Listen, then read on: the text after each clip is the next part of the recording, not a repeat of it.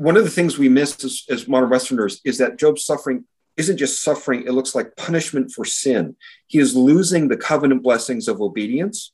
So it's very natural to assume Job has lost his obedience. And he's compromised. He's been living a double life in some way. And that's what the friends assume. Very natural assumption. Yeah. Job is saying, this can't be explained in relation to me. It must be explained in relation to God. God is treating me like a sinner when he knows he's not. What kind of person would do that? Oh, yeah. It goes to some very, very scary stuff. Welcome to the Guilt, Grace, Gratitude podcast featuring Peter Bell and Nick Fulweiler.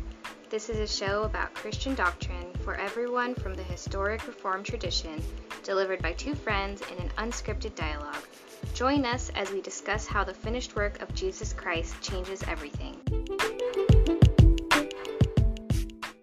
Are you in the Orange County or Santa Ana area? We are exploring a church plant, Santa Ana Reformed, with the oversight and accountability of Oceanside URC and Reverend Danny Hyde. If you are interested or you know someone who might be interested in the area, please check out our show notes for a link to sign up for updates, our Twitter or Instagram at Guilt Grace Pod or Santa Ana URC for the same sign up link, or simply email us at santaanareformed@gmail.com. We begin meetings on October 28th at 6:30 p.m. at 4th Street Market in downtown Santa Ana. Now on with the episode. Once again, it's another day of fresh grace and mercy. This is the Guilt, Grace, Gratitude podcast, where we bridge the gap to Reformed Christian theology for your listening pleasure. This is a book club episode, and we are excited to have Dr. Eric Ortlund on today. He's going to be talking about his brand new book from the New Studies in Biblical Theology series in IVP Academic called Piercing Leviathan, God's Defeat of Evil in the Book of Job. This is volume 56 of that New Studies in Biblical Theology from IVP. And so we're going to talk about that here in a moment. But just as a quick reminder, if you check out our show notes, there is a link to IVP Academic. We want you guys to click that and see if you can purchase a copy for yourself of this book, as well as other books from that series. There's also a link to the Society of Reformed Podcasters. That is a group that we are a part of with other like-minded Reformed podcasts out there, as well as a couple links to find Reformed churches near you, including the NAPARC Church Finder. So we will jump right in and let Peter further introduce Dr. Eric Ortlund. Yeah, we are super excited to have Dr. Eric Ortlund. He's lecturer in Old Testament and Biblical Hebrew at Oak Hill College. He has taught Hebrew or Old Testament at a couple places in Canada and now in London. Enjoys teaching these, has special interest in teaching Isaiah, Psalms, and guiding students through first-year Hebrew, and likes focusing on Isaiah and Job, and especially how these books can deepen Christian discipleship and sharpen Christian ministry, which is especially pertinent for today's conversation. So thanks for coming on, Dr. Ortlund, to talk about your book. Thank you so much for having me. I've been looking forward to this. Absolutely, yeah. Yeah, thank you. How about we'll just start with what kind of got you interested in Job initially and in this topic for this volume in IVP? Yeah, so when I started teaching in Canada, I was scheduled to teach wisdom literature, I think in my second year of teaching. And after that, I taught it as I remember, I taught it at least once a year. I came into teaching knowing nothing about wisdom literature. Close your eyes, what do you see? That's what I knew about wisdom literature. So crash course in Proverbs, Job, and Ecclesiastes. Wisdom literature wasn't on my radar. I shouldn't have been surprised at how profound and prophetic and revelatory and relevant all the books were. I shouldn't have been, but I absolutely was. I couldn't help noticing how often I had people resonating with the book of Job and saying, I know a Job, or telling me I am a Job, that they are Job in some way, that Job's story in a significant way matches up with theirs. And because they did not know the book very well, they didn't know how to interpret what they were going through. I spoke on Psalms of Lament in a church in Canada once. A person came up afterwards and said, thank you so much. that happened to me, and I just didn't know what was happening. So God doesn't wait until we have all the scriptural categories before he baptizes us in certain experiences. So it was very interesting to me. And that put Job on my radar in a way, because tens of thousands of pages is published in biblical studies every year. Most of it is not worth the paper it's printed on. And I'm not going to add to the pile just because I could write a book on something. The other thing was, I don't know why this is. If I wrote a book about like a current hot topic, like marriage or gender or sexuality, be rolling in fame and fortune and helicopter rides. I don't know why this is. I've lost sleep over Leviathan before. I get irritable reader syndrome when I read what I think are unhelpful interpretations of that. I don't know why, but it wouldn't let me go. So had to write about it eventually. Oh, that's great. And we haven't, in our show, we have not really touched on Job too much. So this is fantastic. No. How about for brass tacks, just to set this up for the rest of the conversation, could you explain to the audience who's Job? It's not Job. Who's Job? And who is Leviathan? So Job is, by all accounts, a non-Israelite living very early in biblical history. Yeah. The narrator uses the name Yahweh in the prose parts of the book, but the characters never refer to Yahweh. They talk about Shaddai or something like that, which mostly shows up in Genesis and Exodus. Job sacrifices without a priest and all that. It sounds like we're early in Genesis. And yet he knows idolatry is wrong, even though it's like he has some covenantal ideas, but he seems to be non-Israelite and he doesn't have a Yahwistic name. So, and he is a man of borderline scary level piety. He is able to submit to the death of his children so quickly, so beautifully. So one of my kids died, it would take me a decade to get to where Job gets to, just like that. So Job is amazing. And Leviathan is the devil. Although there you go. Yeah. Although for ancient Israelites, I'm not sure if they could have made that connection.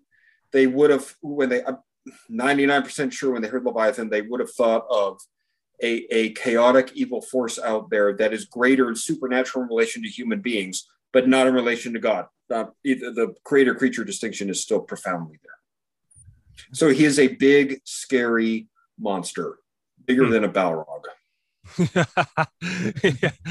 And even in like the description of the books, you talk about they're better understood as symbols of cosmic chaos and evil, that a supernatural interpretation fits better exegetically within the book of Job and within Job's ancient Middle Eastern context. I think that's probably a lot of mumble for a lot of people. Are like, what's he talking about, this ancient Near Eastern context? Why does that matter for the book of Job?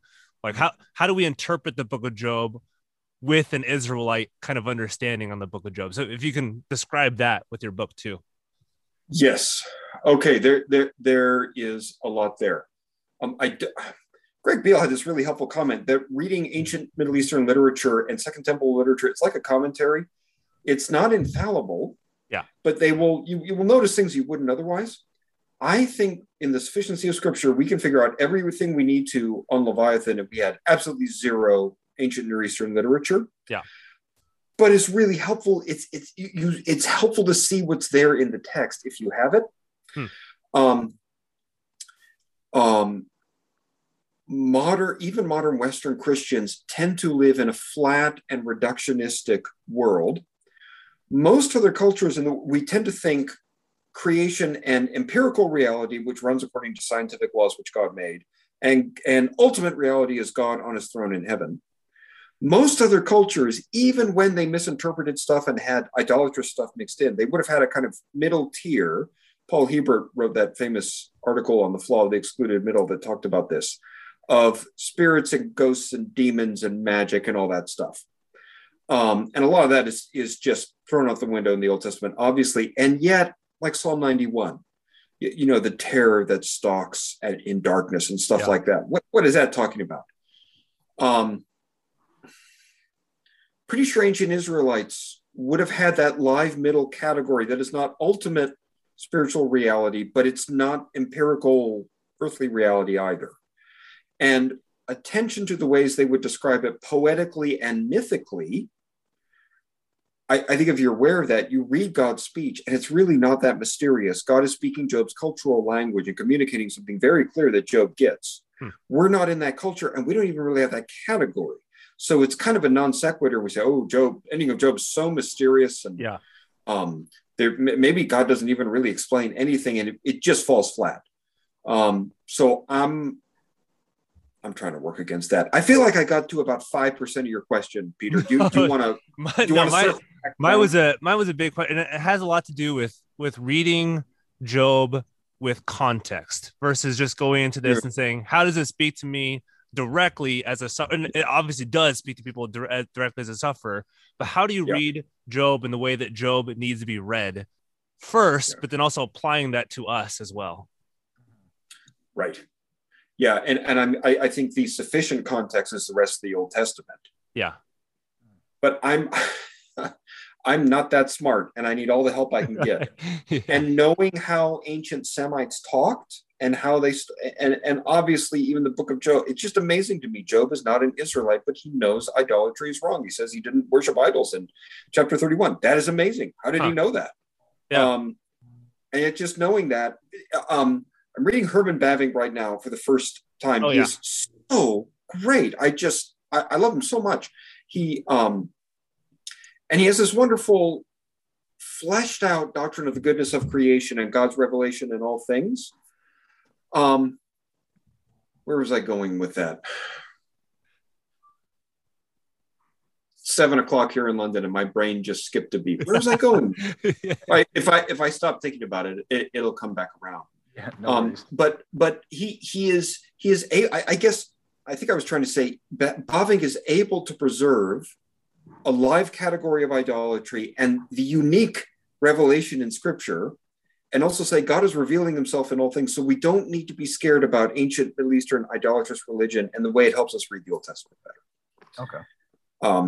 I didn't state that very well, but no, and I think that's helpful. I think it doesn't go against what a lot of people think about Job, because I think a lot of people don't know what to think when they walk into Job. It's like, oh, he's just like everybody else in the Old Testament.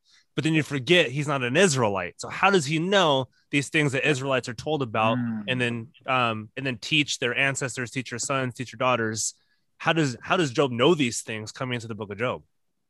It is so helpful for me to remember that as white secular Westerners in general, the conceptual world we live in is so radically different from most people throughout history, most people throughout the world, and just radically different from ancient Israelites. And we can just be colorblind to stuff that people from Africa or India or China would just very easily pick up on. So in other words, the moral law from God is written on the hearts of men, because we're all created in God's image, whether he's Israelite or not. That's kind of what you're maybe hinting at. Yeah, something like that. Okay. Or God, but before the unique work in and through Abraham and Moses in Israel, God was about revealing himself in wider ways than we were aware of. So Melchizedek would be another example, who seems to know the covenant God. Yeah. And we don't know how, but he seems to know. So for the audience, especially if people are pretty new to the Bible or the book of Job, could you help take us back to what time in history, where it was, what's going on in the book of Job, and where in the world it was, and when it was? Pretty much that stuff. Yeah. Okay. So there's a complexity to that question because there's two tiers going on. Okay. In the same way that almost certainly Adam and Eve did not speak biblical Hebrew, and you can tell that from Genesis 1-11. And yet the record we get is accurate of what they said, right? Yeah. In the same way, Job is not an Israelite. He probably didn't speak Hebrew, and yet everybody speaks Hebrew in the book. The Hebrew, it really looks like Job is very, very early in biblical history. As scholar, dating Old Testament texts is really speculative. I don't put a lot of weight on it. Looks like the Hebrew is pre-exilic. Yeah. So it looks like Job is a man of exemplary, known piety, legendary piety, although I don't think he was a legend, but And an inspired Israelite author took up and fleshed out the story of Job for an Israelite audience, even though for an audience that knows Yahweh, even though Job knew Yahweh, but not by that name. Is that getting at your question, Nick? Yeah, because I think by the time Job was written by the author of Job, it was more in that context of who would be reading that book at the time that they're writing it. Yeah. And so kind of going further. So I think people always think about justice in the book of Job. They think about suffering in the book of Job. So how should we understand these topics when it comes to Job, especially with how Job and his friends interact throughout the majority of the book, and then towards the end when God confronts Job? Yes.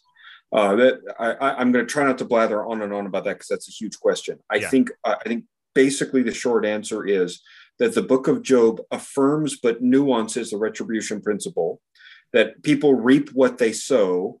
Certain kinds of actions accrue certain kinds of consequences in blessing and life with God or fall under God's curse.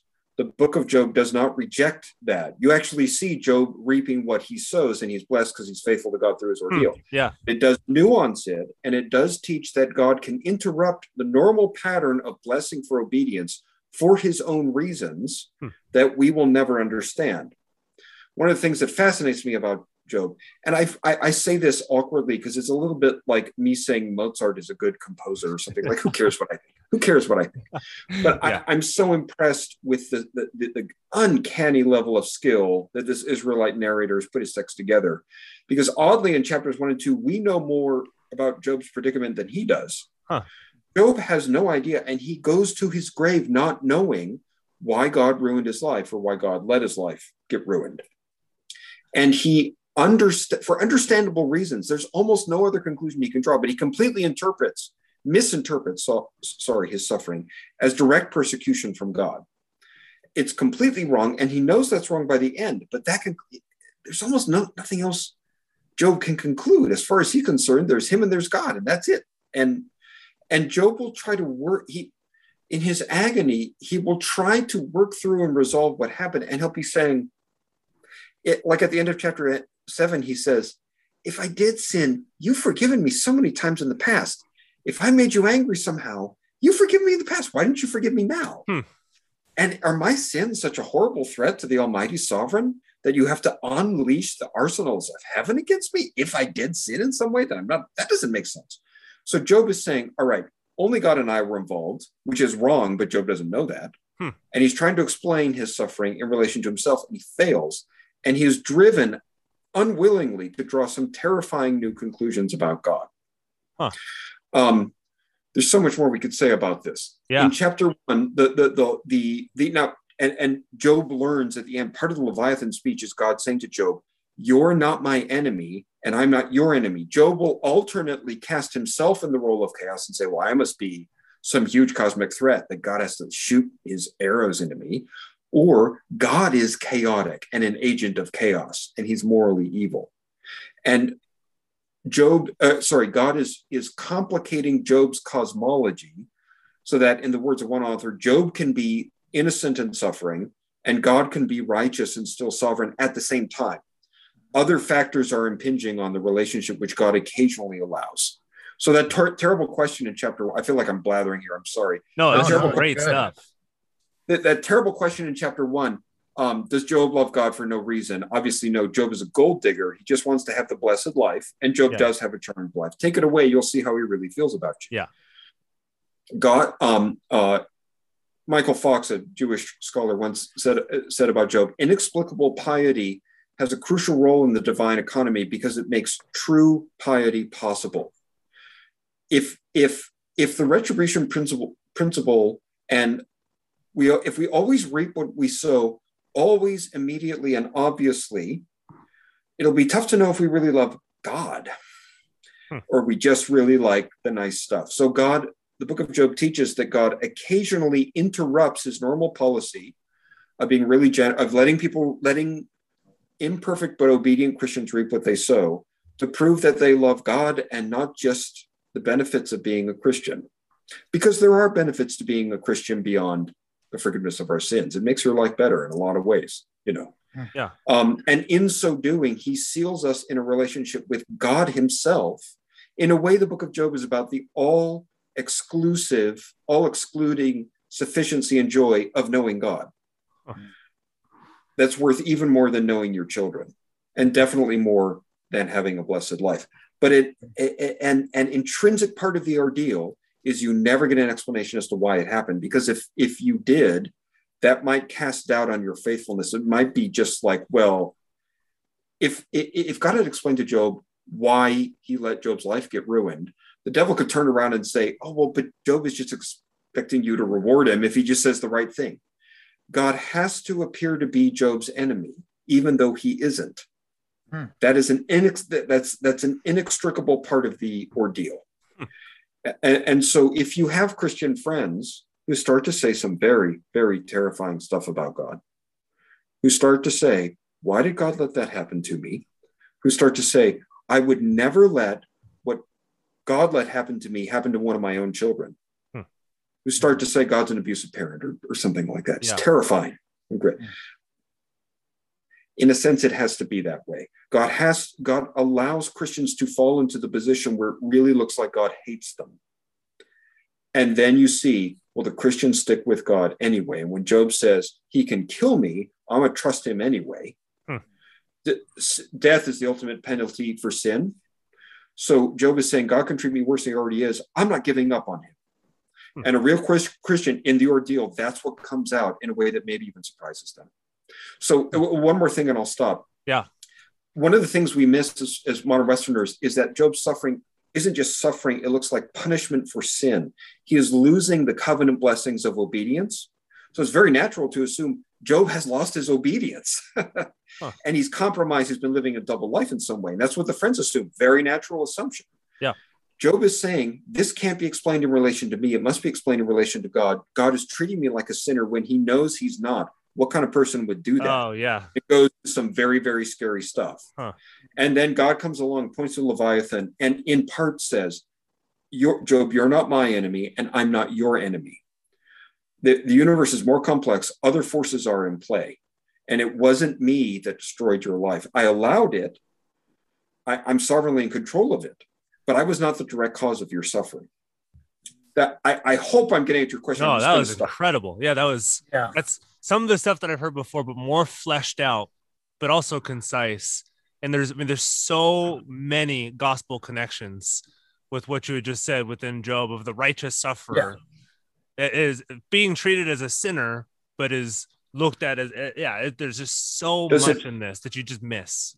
Yeah. So Job innocently suffers what looks like the wrath of God to destroy the accusations of the devil and glorify God. Does that sound like anyone in the New Testament? Exactly. Yeah. Right?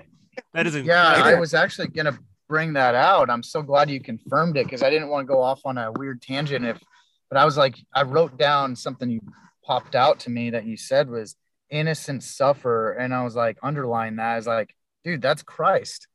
Yeah. So, and so when I'm sorry, Nick, go for it. Yeah, you're on a roll. I like this. I'll let you finish. But when God allows a kind of Job-like ordeal for one of us, because he is confirming us in loving God for his own sake, irrespective of what we get out of it. We can't complain because God's own son went through the most hellish Job ordeal out of all of us. Yeah, seriously. We experience a thimbleful of. So anyway, Nick, go ahead. I'm sorry. No, that's good. No, amen. You confirmed what I was saying. I'm so glad. And then another thing that I think I'm hearing you say is a little bit moral of the story is that God ultimately cares more about our souls and our eternal life with him than our flesh and our temporal life here on earth. And if it takes teaching us something here in the temporal life to secure our eternal life with him, then so be it, right? We just need to trust God. Yeah. A Job-like ordeal, God is about fitting our souls for eternity when God is all in all, and all the temporary earthly blessings that accrue to obedience are gone because it's the new creation. Yeah. If God doesn't, and what scares me is I might think I love God and I really don't as much as I like if I had to bury one of my children, and Job doesn't suppress his emotions, he's dressed in sackcloth and ashes, he's weeping. But would I be just, if I had to bury one of my kids, would I be just as enthusiastic about worshiping God for who he is on his own? Would I? Yeah. That is a scary question. But if I can't say yes to that, I'm going to be bored in heaven, which will just exactly be the enjoyment and delight in God for his own sake, irrespective of other blessings. So Job-like ordeals are very, very necessary. But it's the inexplicableness of them, the way they do not fit in any expected category, and even biblical categories. That's an essential part of a Job-like ordeal. There are plenty of other gospel themes as well. Job has a beautiful theology of grace, and his friends are Pharisees, and it comes out really clearly. You can make a connection. Wow, No, that's a huge connection. I wonder too. Maybe I'm making a connection that's not there. But when Christ, on his way to the crucifixion, tells his disciples or those around him, "You must hate your father, mother, sister, brother to follow me." Is there some parallels with this where that's exactly what happens to Job? Yes. Job demonstrates he really loves God. When God takes away a Job-like ordeal is one in which God gives you every earthly reason to give up on him. And something inside you, almost in a way that surprises you, that new nature that God gives us in the new birth, says, no, he can treat me worse than this. I'm not letting go of him. Even when you feel like you're not safe around him. Yeah, or even Psalm 22, where Jesus quotes this and saying, God, my God, why have you forsaken me? Where that's what it looks like in the book of Job, even though you look deeper into it. It's forsakenness for the sake of God's own glory in himself. Yes, and Job's eternal good. That's, and so maybe an overview too. So after just nailing some gospel themes and Leviathan themes and obedience stuff. So just kind of an overview of the book of Job for those who don't know the book of Job, and how you get to this and where Leviathan shows up in Job. And so if you can give like kind of a broad overview of the structure of the narrative of the book of Job. Yeah. So it's the best way to do this. So chapters 1 to 2, Job is introduced. Job loves God for his own sake, and his life is charmed and picture perfect and amazing. The devil says, Job doesn't really love you. He just loves the nice life. Take it away. You'll see how he really feels. And God doesn't rebuke the devil. He allows it to unfold, guiding evil for his own purposes. It's beautiful how the devil says he'll curse you to your face. And at the end of chapter 1, he says, he said, blessed be the name of the Lord. The devil predicted there'd be cursing, really real embarrassment to God, and Job would be broken spiritually. Instead, Job is doing the opposite of that. The evil has the opposite of what the evil intended in God's providence, Yeah. Job in chapter 3 essentially said his mind, and the crucial thing to remember is it's not just God let something bad happen to me. It's God is angry with me and I have given him no reason to. So he's acting like a bully or like some kind of North Korean dictator or something who just enjoys. Job is wrong about that, but he doesn't know what else to think. In chapter 3, essentially says, he doesn't say it explicitly, but in the background, what he's thinking is, if all this time God and I weren't friends, I wish I had never existed in the first place. I'm not interested in the slightest in any earthly blessing if God and I can't be friends. And he essentially proves he really loves God for his own sake. His friends who intend to comfort him, chapter 2, says they're shocked by this. And Eliphaz delicately says, Job, listen, we can see, it is obvious to see you are suffering the wrath of God right now. God is God. He would not get angry unless you had given him reason to be angry. So God is actually doing you a favor. He could have killed you, but he's giving you a chance to repent. And God is a great guy. So if you just repent and admit whatever you were having an affair or embezzling funds, and that's why God sent the covenant curses on you, God will restore you. Your life will be better than ever. And Job is sitting there saying, I'm not perfect, but I have done nothing that can explain why God did this to me. Part of the terror of the book of Job is that if Job gives in to the friends, they will paint this picture perfect existence that God can restore Job to. Your steps will be washed with butter and all that. If Job gives into that because he's in such agony, he proves the devil right, and that Job just really wants the blessings, and he's willing to compromise integrity with God to get the blessings back. So unwittingly, the friends are advancing Satan's agenda for Job and all that, even though they think they're speaking for God. It's terrifying. Right. The more the friends talk, they get so boring and so frustrating and so awful, and they just repeat themselves. It's deeply frustrating and tiring to read. The more Job kind of goes like this, and he goes like, in chapters 9 and 10, he says the worst, most blasphemous things about God being his enemy. The more he talks, the more he says, God treated me wrong. I did not deserve to be treated like a sufferer, but somehow this will work out. If he could just text me or phone me or something, we could talk this through. We could be friends again. And I would so love that so much. And so if Job didn't love God so much, the thought that God was needlessly angry with him wouldn't torment him so much and drive him to say, in chapter 16, he basically says, God's using me for target practice. In chapter 9, he says, if it's not God doing this to me, who else is it? Because he doesn't know about Leviathan. God shows up, and it's difficult because God doesn't state any of this explicitly, but he essentially, he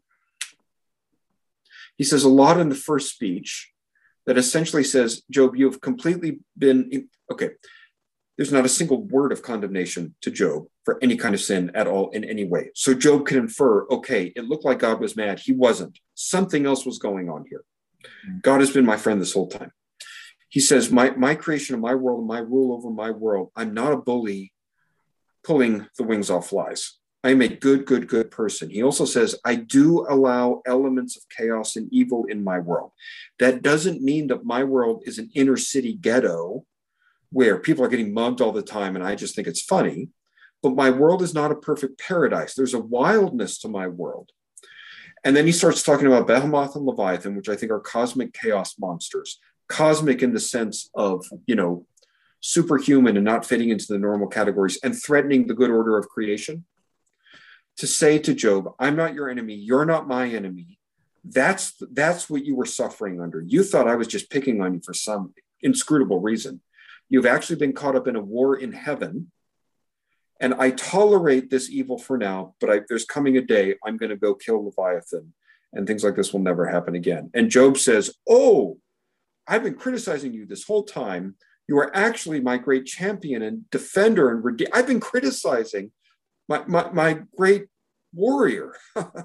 Oh no. And so Job repents in sackcloth and ashes. And it's proved beyond any doubt that Job loves God for God. So Job is returned to that blessed life. So the losses are real. He doesn't get his kids back. But the law of retribution kicks in again, and the temporary interruption stops. That's how I would summarize the book. Yeah, have you guys read the Testament of Job? I've heard of it. I haven't read it yet, but I've heard of it. It is a fascinating misreading of the book. At one point in it, it's kind of like an evangelical Bible study on Job. Okay. At one point, Job's wife is weeping over her lost children, and Job says, "Oh no, look, honey, it's okay." And he points off into the distance, and she has a vision of the 10 children in the resurrection with God, and she says, "Oh, it's fine. It's totally fine." At the beginning, God shows up to Job ahead of time and says, "Listen, Job, all this suffering, the devil's going to go after you, but I'm cool and I'm on your side. It's okay." And Job says, "I'm so righteous, it's completely fine." And throughout the Testament of Job, Job has no questions about God, just trusts him completely. It's just a terrible distortion of the book. But yeah, doesn't sound too dissimilar from, I think, a lot of other interpretations that a lot of people hear, honestly, where Job is rightly so about suffering, but it's the him trying to prove to God, like, oh no, I'm not a bad person, or it's just, this is how to live in your suffering, which is, I think there's some good application points in that, but it tends to just be really flat on this is how to suffer well, not looking towards the ultimate sufferer that Job points towards, and those implications obviously with new creation stuff as well. Yeah, I think a couple things point out that's really interesting to me is Job's friends. I think it's interesting. He's surrounded by some people that claim to know God pretty well. Ultimately, Job, no matter what, trusts God. It's not like his friends are atheists where they don't believe in God at all. In some ways, it kind of almost flirts on making sense what they're somewhat trying to say.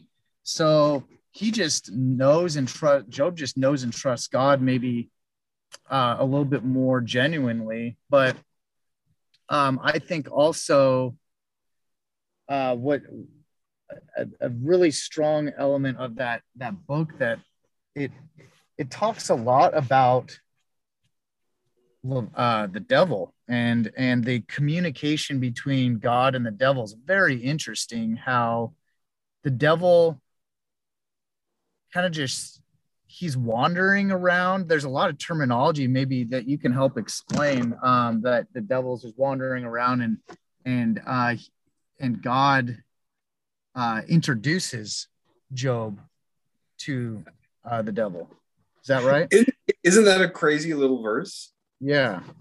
I almost Exactly. when I read it, I almost want to be like, shh, don't say anything, you know. Right. Yeah. And it's, I mean, kind of what Nick's saying too. I mean, just looking at the structure of the book and how you structure your table of contents, it's like the Satan's introduced in a kind of in a weird sense, and then Leviathan is introduced at the very, very end. So it's like they bookend this story of Job, where in the midst of this, there's a struggle between, like, how do we understand what's happening to Job, because he does seem righteous and he is going through all of this suffering. And so that obviously is intentional, but what's the author doing by bookending introduction of Satan in the beginning and Leviathan at the end as well? Yes. It's a really good question. I think it is intentional.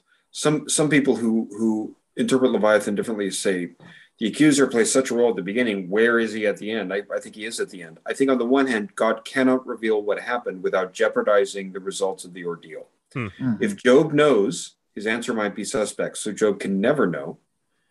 And yet the author writes in such a way to signal to the reader and across the arc of the biblical witness. You know, in Revelation 12, it's Satan, the accuser of the saints, that ancient serpent, and you get this very serpentine creature in Leviathan. And so God is not jeopardizing the results of Job's ordeal, and yet the reader is able to pick up more than Job is able to and make connections Job can't. Yeah, I mean, I've always, I can't say loved the book of Job, but I've been intrigued by the book of Job, and I think your book is going to go a long way in helping people understand that there's huge suffering, but there's far more to the book of Job than kind of our surface level reading. And I think how a lot of us grew up understanding Job, and so just maybe not in contradiction to kind of general modern understandings or evangelical understandings of Job, how would you describe the book of Job in comparison to what's broadly understood of the book of Job? Yeah. Thank you. In particular, and I think this is a reflection of the emaciated post-Enlightenment world we live in, very frequently, at least it's less common in scholarly work on Job, but in popular stuff on Job, Behemoth is a hippo, Leviathan's a crocodile. And God talks about them to talk about how wise and how powerful he is. And that's what convinces Job to stop criticizing. Yeah. That's what I heard growing up. Yeah. I don't think that's completely wrong. I think God is talking about his power and wisdom at the end of the book. The problem is, if you read in chapter 12, Job, in his protest, ascribes power and wisdom to God. So, in a sense, Job still believes God is sovereign. The only thing that changes in Job's theology and his ordeal is God's goodness. And that makes God's power and his skill at administering creation terrifying and kind of satanic to him. This is a plausible interpretation to secular Westerners because we don't have this category. You guys read the Paul Hebert article, The Flaw of the Excluded Middle?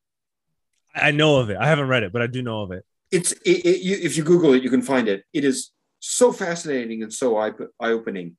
the thing that stuck with me is Paul Hebert said, Western missionaries go spread the gospel and unintentionally spread a post-Enlightenment secular worldview in which you have God up in eternity and creation which obeys impersonal scientific laws. And, African and Korean will be asking, like, how do I venerate my ancestors?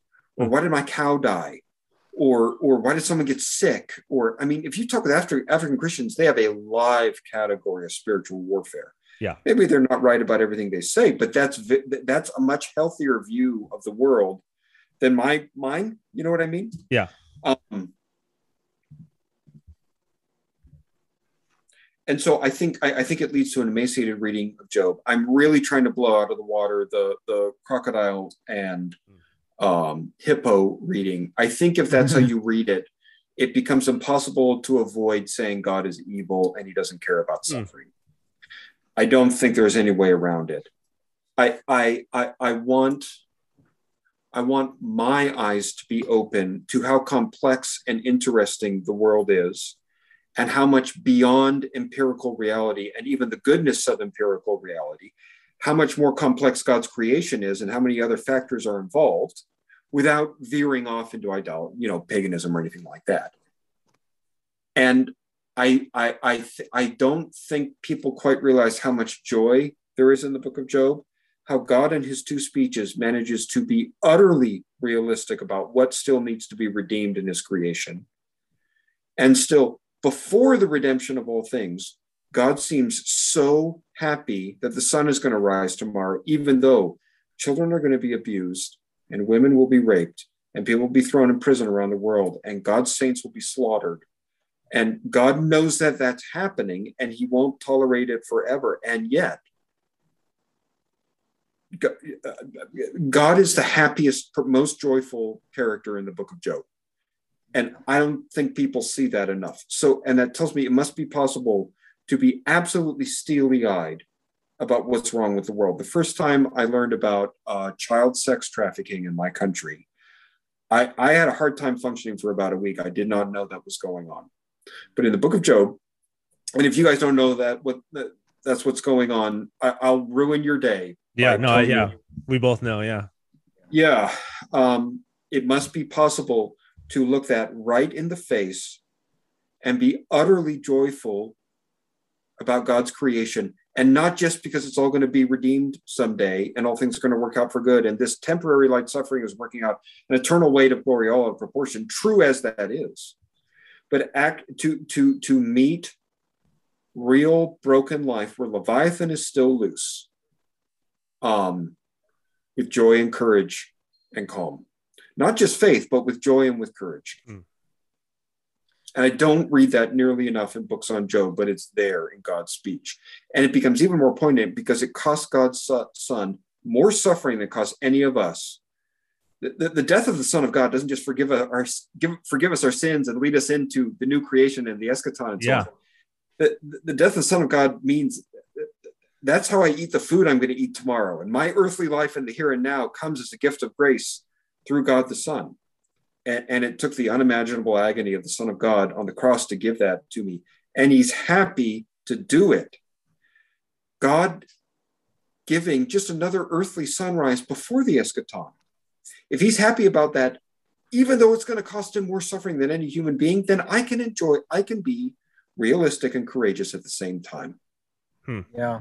And that you mentioned the cross, and that kind of takes me back to an episode we did a while ago on What About Evil. And I remember bringing up thinking God uses evil things that happen in the world for his ultimate good purposes. And the cross is a perfect example of that it was used to kill people in the Roman Empire, a very evil thing. People would see crosses and be terrified, and God's Son was crucified to it for our salvation.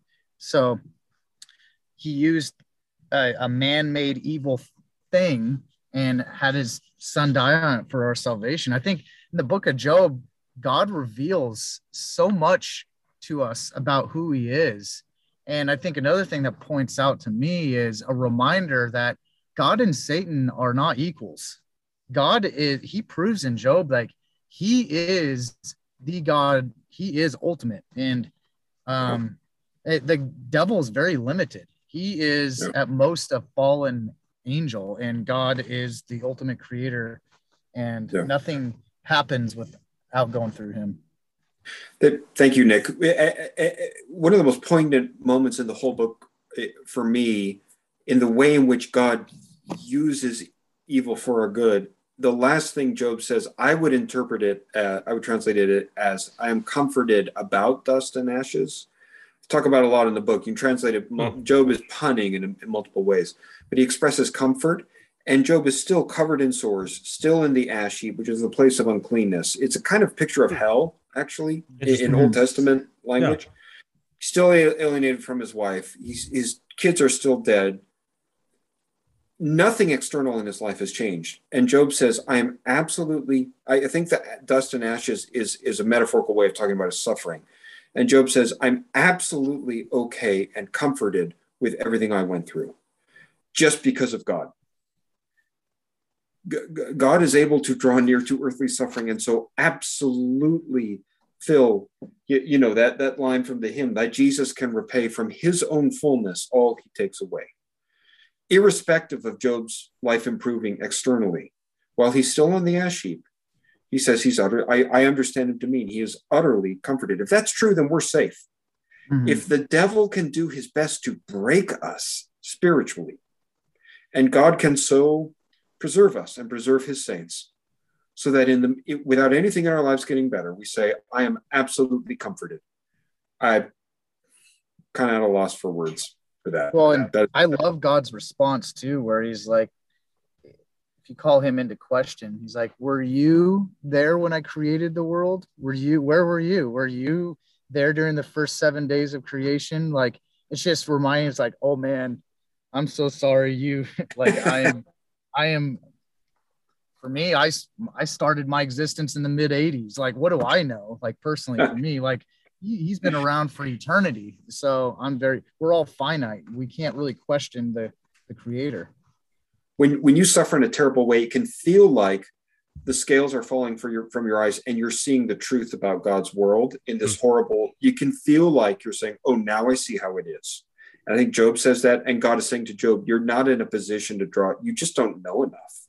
Yeah. A major lesson in wisdom from the book of Job is to be very aware of how little we understand and how little we see, and not criticize someone whom God adores, because it looks like God's mad at them, and just be very willing to just not know stuff and not draw inferences and be content with our limitations. Yeah. And I mean, even just going to your book title, and again, maybe you meant this, or maybe I'm just reading into it, where Job is vindicated at the end through God's righteousness. And so what this devil meant to do is reintroduce again, as you say in Leviathan at the end, Job is vindicated. So God's warrior is vindicated against the devil. So he pierces the devil through Job, which sounds to me a little bit like the gospel promise in Genesis 3. He will crush your heel, but he will crush your head. Yeah, that is really interesting. It's really interesting, Peter. I'm always learning more stuff about Job. When I said piercing, I mean, the editor suggested that, and I was fine with that. I didn't care. I actually asked if I could have the cover of the book could be me dressed up as Leviathan, but they said no for some crazy reason. But I actually thought of piercing Leviathan in terms of God defeating the cosmic chaos and evil that's out there. And yet, in a sense, the accuser is that adversary, the roaring lion, and he runs from Job at the end. In a sense, as you're saying, I'd not really quite considered that angle, but I think you're right.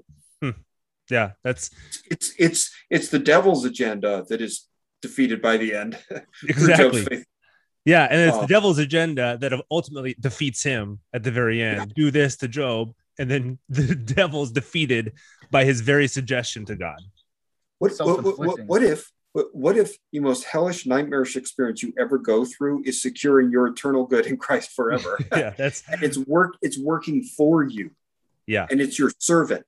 Yeah, I think I can be happy about my life regardless of what suffering I go through. That is incredible. I mean, I hope people are super excited to read this book and excited to read Job.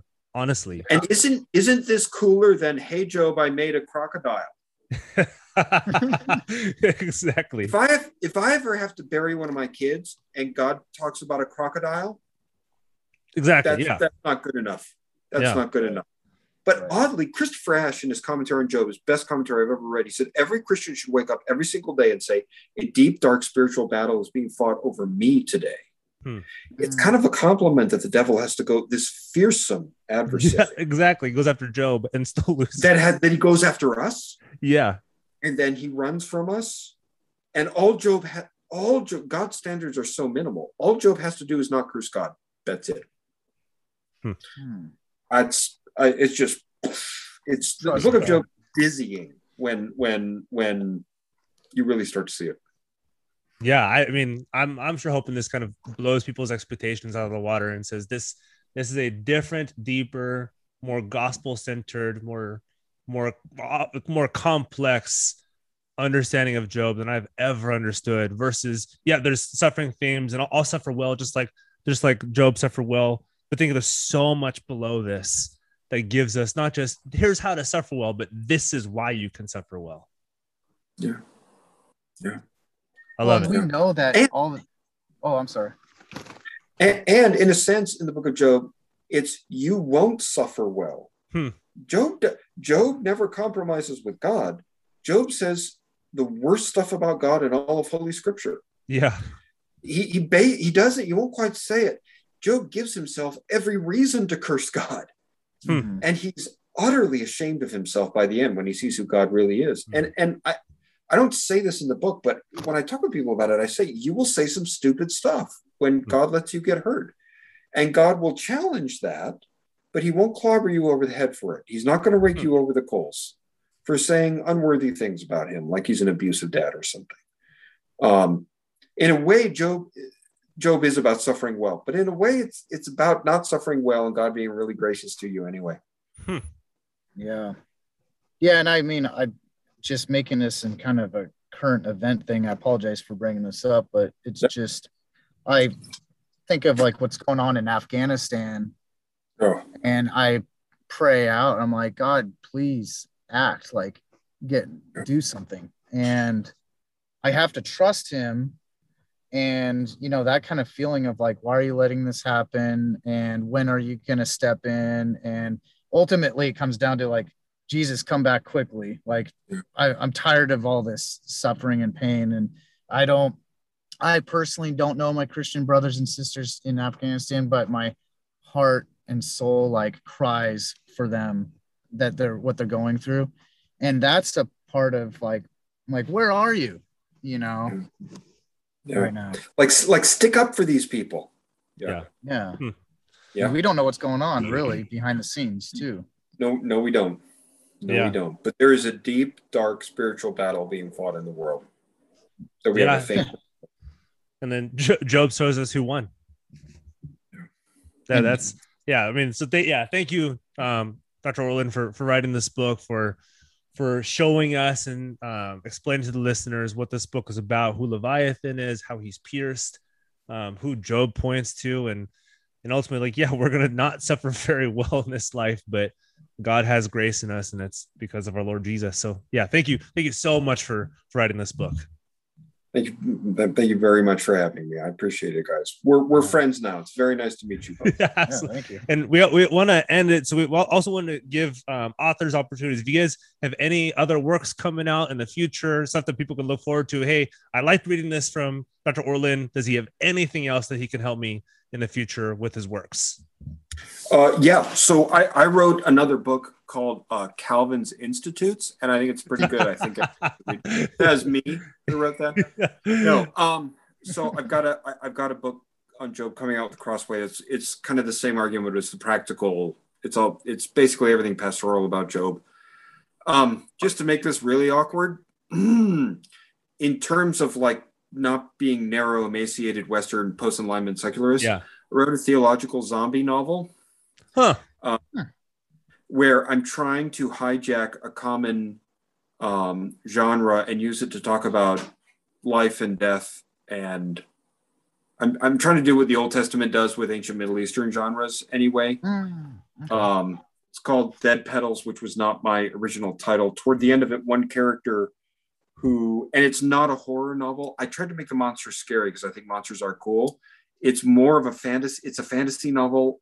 I'm just not interested in horror per se. I want readers to see death with a capital D, but toward the end of the novel, one of the characters who's not really a human being anymore says to the main characters, will you lay aside this life of living death for true death and true life?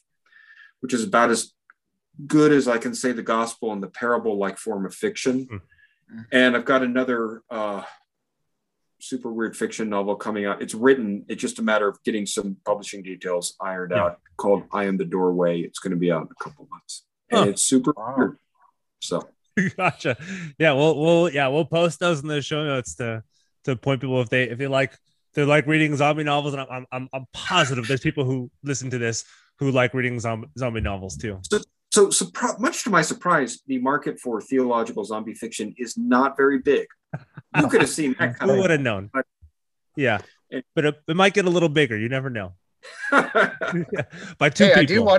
I do watch The Walking Dead, so that's true. It's going to frustrate you. It's on the opposite end of the spectrum. I think The Walking Dead is a fascinating show. Yeah, it's on the opposite end of the spectrum from The Walking Dead. It's. I'm trying to get all the supernatural stuff in there. So yeah. Cool. That frustrated. Some of the reviews I got were like, this is not The Walking Dead. We don't like this. Yeah, exactly. Well, great. Yeah. Thanks for coming on. It's been a joy. Hopefully we can have you on the future, and hopefully people enjoy this and buy your book. And so we'll link that to the show notes, and read the book of Job, but with this kind of in your right hand and the Bible in your left hand, say, like, how do I understand some of these things that the book of Job is talking about? So yeah, thanks for coming on. Thank you very much for having me. Thank you. Thank you.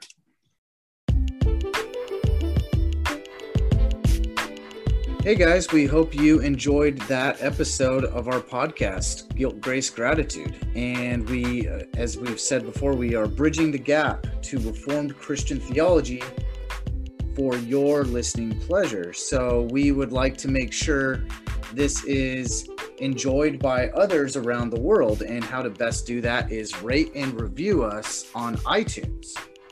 Yeah, and after you rate and review, or instead of rate and review, or doing everything all in once, retweeting us on Twitter, liking us on Twitter, liking us on Instagram, following us on both of those platforms, because that actually puts in front of people's physical face this podcast, these guests, and most importantly, the gospel, the doctrines that these guests are bringing in front of you guys. So please do that. It helps get in front of more people. Amen. And hopefully you guys are part of a local church and you're tithing.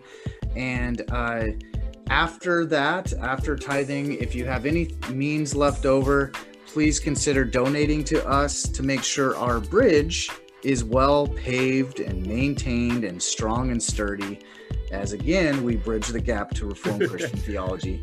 Exactly. Yeah. And you guys can find that link on Anchor, our official Anchor website. If you just go on our social media links, it'll link you to that website. It's also at the bottom of this podcast show notes. If you're on this podcast, this specific episode, scroll all the way to the bottom of that show notes, and you guys will find a link for this for 3 different options of donating. So we hope you guys can help us bridge the gap, pay for shipping, get nicer stuff, all for the focus of spreading the gospel further. Yep, all for the kingdom of God. Thanks so much, guys. We'll see you guys next time.